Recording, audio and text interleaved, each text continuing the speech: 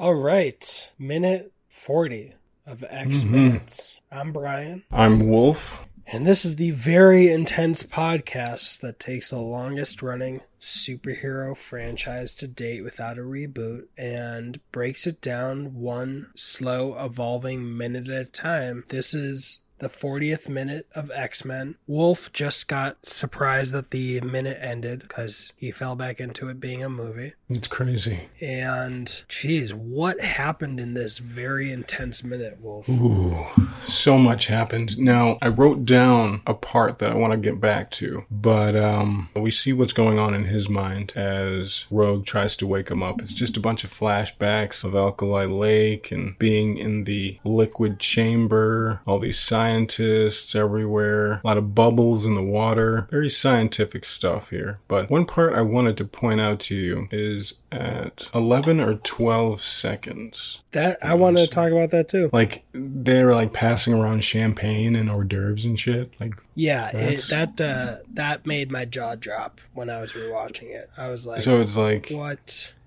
Are they celebrating? Yeah. They're celebrating the successful experiment on a mutant passing out champagne to these dark, like, faceless figures. That seems pretty interesting. None of that was in X-Men Origin. It reminded me of the moment in X-Men Origins between him having the surgery done to him and having him actually jump up and his claws come out. Having that weird insert of a very CGI stamping of Wolverine's dog tag. Dog tag. It was so weird and shoehorned in and made no sense. But it was cool. It was cool in the trailer, though. It was really cool in the trailer. Yeah, much better in the trailer. But yeah, in the movie, and this just made it even more sick. I mean, it was sick before, but it's like at 21 seconds we see that same masked figure with the scuba style mask on.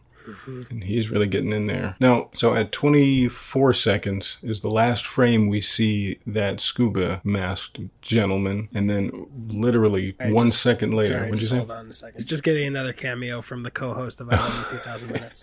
Go check that podcast out. Well, no, what I was saying was at 24 seconds we see the last image of that scuba gentleman. And then 25 is a cut to Logan waking up in a fit of rage and yelling, gasps and yells before he stabs Rogue. Now, what I think happened in 24 seconds is you might be remembering the first time he was poked by that giant needle, and maybe that's what woke him up. The like remembering that pain is what woke him up. Yeah, and since we're getting to the point where we're going to start over, I want to point out it occurred to me that what could have actually caused these nightmares is Jean reading his mind a bit. Bringing those images subconsciously a little higher up in his consciousness. Like it's been so repressed that he may have had nightmares before, stuff like that, but just the timeline of it, she sees some glimpses of that, and then that very night he has full-on night terrors of it. Yeah, that's true. I never really noticed that. That's pretty interesting. It's like she could have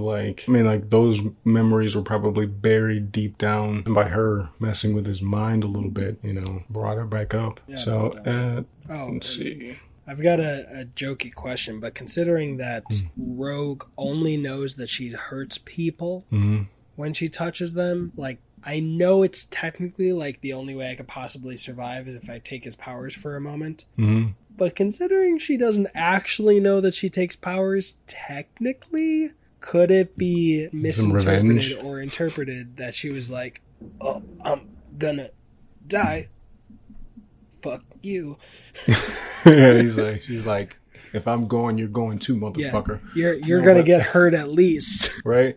I think that, she's like a teenager, like a young kid or whatever. She's probably never been stabbed in the chest before. But, as she's dying. Because that was like every day for me, bro.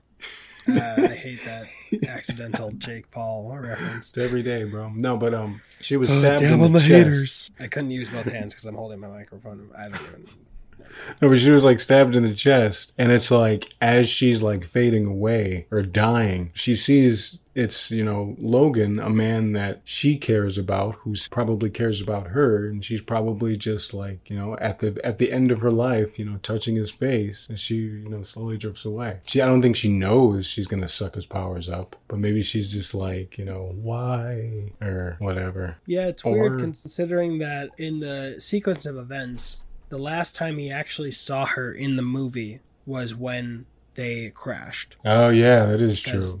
They crashed, he fights Sabretooth, gets knocked out, wakes up in Jean Grey's office or whatever, her space. He runs away, meets Xavier, he sees her in the hall, I think maybe. He sees her through the door of the classroom, but he doesn't actually talk to her. And then he gets a tour, goes back, finishes the medical stuff, and gets his mind read and goes to sleep. And then goes to sleep. And then next time he actually is talking to her or around her, he's like, oh, whoopsie, I killed you. Also, how far are their bedrooms apart? That's never, for her to be able to hear him. Or maybe he was really loud. Yeah, I don't know. I want to say it's sharing the same wall, but also then since his room has to be at the end of his hall, at least at his side, to have that window and her weird fake entrance into the room. I have no idea. Also, I don't know. I've never been in this type of situation, but if I were to hear a grown man grunting in the middle of the night, my first instinct isn't to walk into his room. At least knock. You know what I mean? Wolf, what do you think his grunting's about? His door is open. His door is literally open. It is open. I'm just saying, if I heard something like that, and my first instinct isn't to be like, hey, let me go see what this gentleman is grunting about. I don't want to...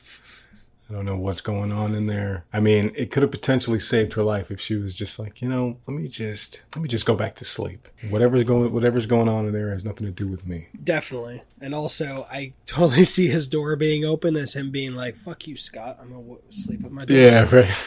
But I just thought of this. This is another moment, and it'll be more apparent in the next minute, where it's setting up why Magneto wants Rogue, because she can take powers. It's the one time where it's like safe within the story to let her do it without much guilt, But that was a really brilliant way of showing that she can take on other mutants' powers or take from other human beings with her powers. That was pretty interesting. It's like a pretty cool way of showing that. If it wasn't like this, how else would they have... they would have figured something else out, but I wonder what would another way be, what would another way... I would make one little edit to this scene. Considering that we don't know that she can take people's powers, considering she's about to die, I would have her fall down to her knees and accidentally grab his arm.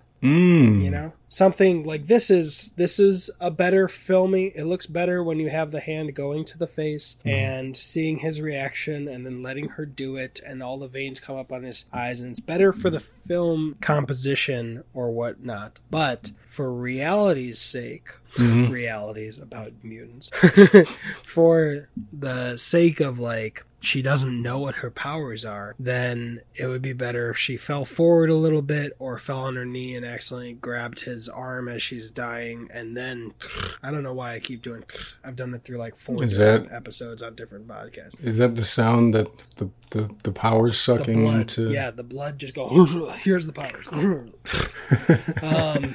But it would make it more natural that way for her to discover that she had those kind of powers. It'd be more of what is it, happenstance, or it would be more it would just, I don't know, it wouldn't feel as forced, or maybe people wouldn't question it as much. It's why would she touch his face? And I'm not really saying it's very forced. I never questioned it until we're doing this podcast where our job is to be very anal about it. Yes. And give way more attention than should be necessary from your average moviegoer. But Yeah, that was just my little note on that. Like one of my favorite parts of this scene is 34 seconds leading into 35 seconds when he retracts his claws. I like that, how the claws are going all the way through her. Like, she has such a small frame that, maybe they wanted to show without her stealing his regeneration powers, she would have died. I mean, because there's no way to survive some shit like that. I mean, 100%. Maybe. I'm guessing that it's punctured her lungs. Yeah, right through the sternum. I definitely am she will die if she doesn't do this. Mm-hmm. But also, that would have been devastating. Could you imagine, if she didn't have those powers and it was just some other random mutant who was like, "Hey, you okay, sir?" I just met some people that can help me with all my shit. I have gone through some trouble and had my whole life upended because I saved this girl. And then my first fucking night in this mansion, I kill it. Kill a child. God damn it. I'm guessing there's not enough. Catch a break. I'm guessing there's not enough security cameras to show that I didn't mean to. Yeah, right. But then again, Xavier could read his mind and be like, yeah, you He could have. But, or he'd be like, "Logan, according to the security footage, you killed Rogue for no reason at all. Logan, you will be sleeping in the floor beneath the floor where all the floor things go. That is your spot. You will be sleeping where all the floor things go." And that is the sequel to this movie, Where All the Floor Things Go. It's a crossover with Where the Wild Things Go, or wherever it is. I don't know why I'm doing a horrible Australian accent. I'm so sorry. God, I'm out of control. Oh, dude, right. Let's see. So she gasps at 41. So once he realizes he stabbed her, and once she realizes she's stabbed, their performances are fairly accurate. I think his performance, he's very shocked. He's horrified at what he's done. He has no idea why he's done. Yeah, panic. Hers is more like, did this just really happen? This is starting to hurt, because I would imagine it wouldn't hurt immediately. You'd go into shock. So yeah, confusion. You see a lot of confusion. He yells for help, somebody help. And then we get that famous face touching. He's like, and as she raises her hand to touch his face, the look on his face at around 55 seconds it's so sincere. Yeah. That's just a thing that Hugh Jackman does in his performances. He's got that sincerity. Yeah, he doesn't know what it's going to do. He knows he'll get hurt, but he's scared, but also guilty about it. And also, right around the 58-second mark, if you go, his veins come up with a little bit of extra light. You see light traveling through his veins pretty quickly to her fingertips. Yeah. And it doesn't even emanate from where her fingertips are. It's like all the veins pop up to meet her fingertips. Oh, yeah. That is true. I'm just loving that we've had so much time with this minute and we haven't even gone back and really broken down the nightmares. I know, right? Let's see here. There's a lot in this minute. It's beautiful. Oh, yeah. So at around, let's see here.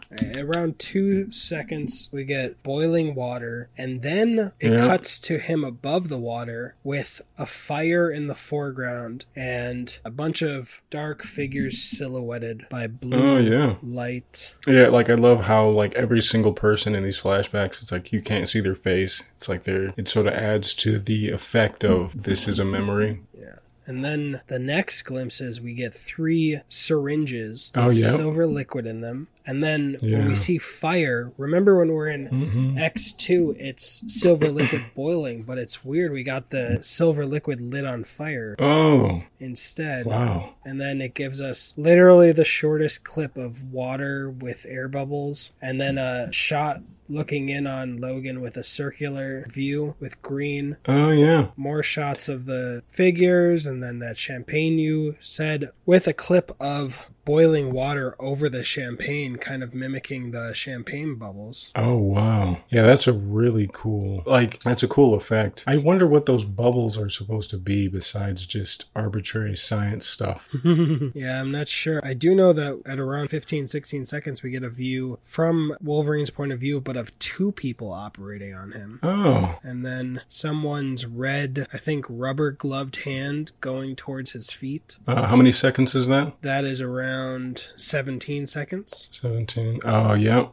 And we get all the drawings on him and the metal pieces keeping his hands in place that are kind of foreshadowing the metal that'll be inside him. Yeah, that's really cool. Around 20 seconds. Like, around 20, like, I wonder what is that like a bolt attached to like a piece of metal that's like securing him? That's what it looks like. It looks like a bolt, like not drilled in all the way. Yeah, it looks like the bolts that you're talking about is drilled into the floor. Okay. Or something. But then there also seem to be like extra lines holding him down. Like, literally look like, what's that like plastic stuff that they pull tighter on people in lieu of handcuffs?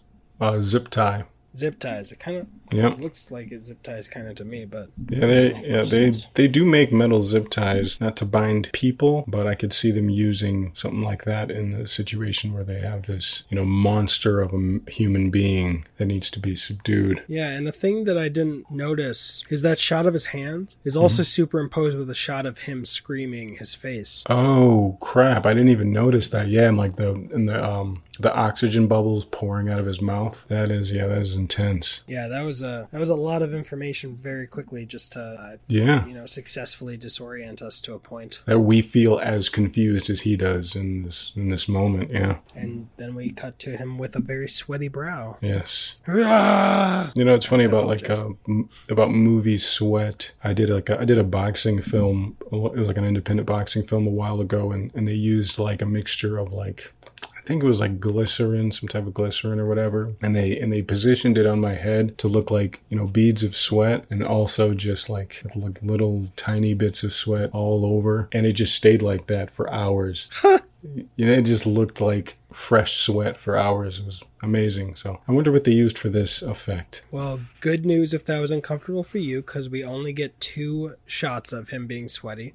One at 28 seconds and one at 31 seconds. But then no more sweat at 41 seconds. But what project was that for that you needed? That was just an independent boxing film for a film competition film for a festival here in Michigan. Yeah, so very nice. What's the project called? Shout out. It's called it's for the Capital City Film Festival in Lansing, Michigan, and the competition was called the Fortnite Film Competition. So you get a certain set of time to make a film, which means you got to write the script, you have to make the actual film, cut it together, and submit it in a short amount of time. So it's interesting. Very nerve-wracking.